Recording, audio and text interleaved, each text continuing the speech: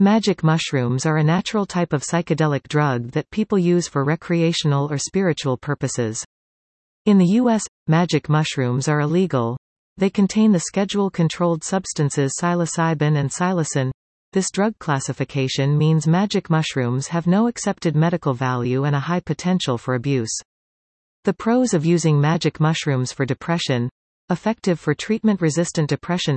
Studies show that patients with treatment-resistant depression respond well to psilocybin. Results suggest psilocybin reset the brains of these patients. Lasting results. Research demonstrates that relief lasted up to 5 weeks after 2 doses of psilocybin.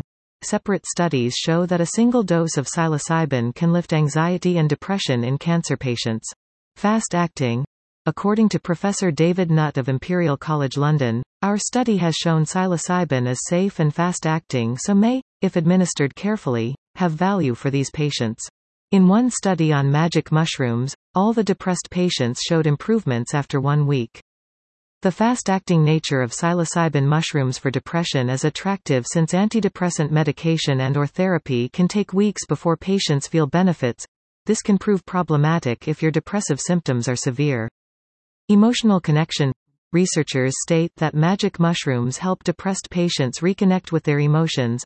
They contrast this effect with antidepressants, which relieve depression by dulling your emotions.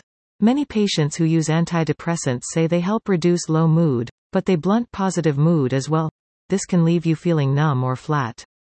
While many people are hopeful that using magic mushrooms for depression will be a legal therapy in the future, it's hard to say if that will ever be a reality.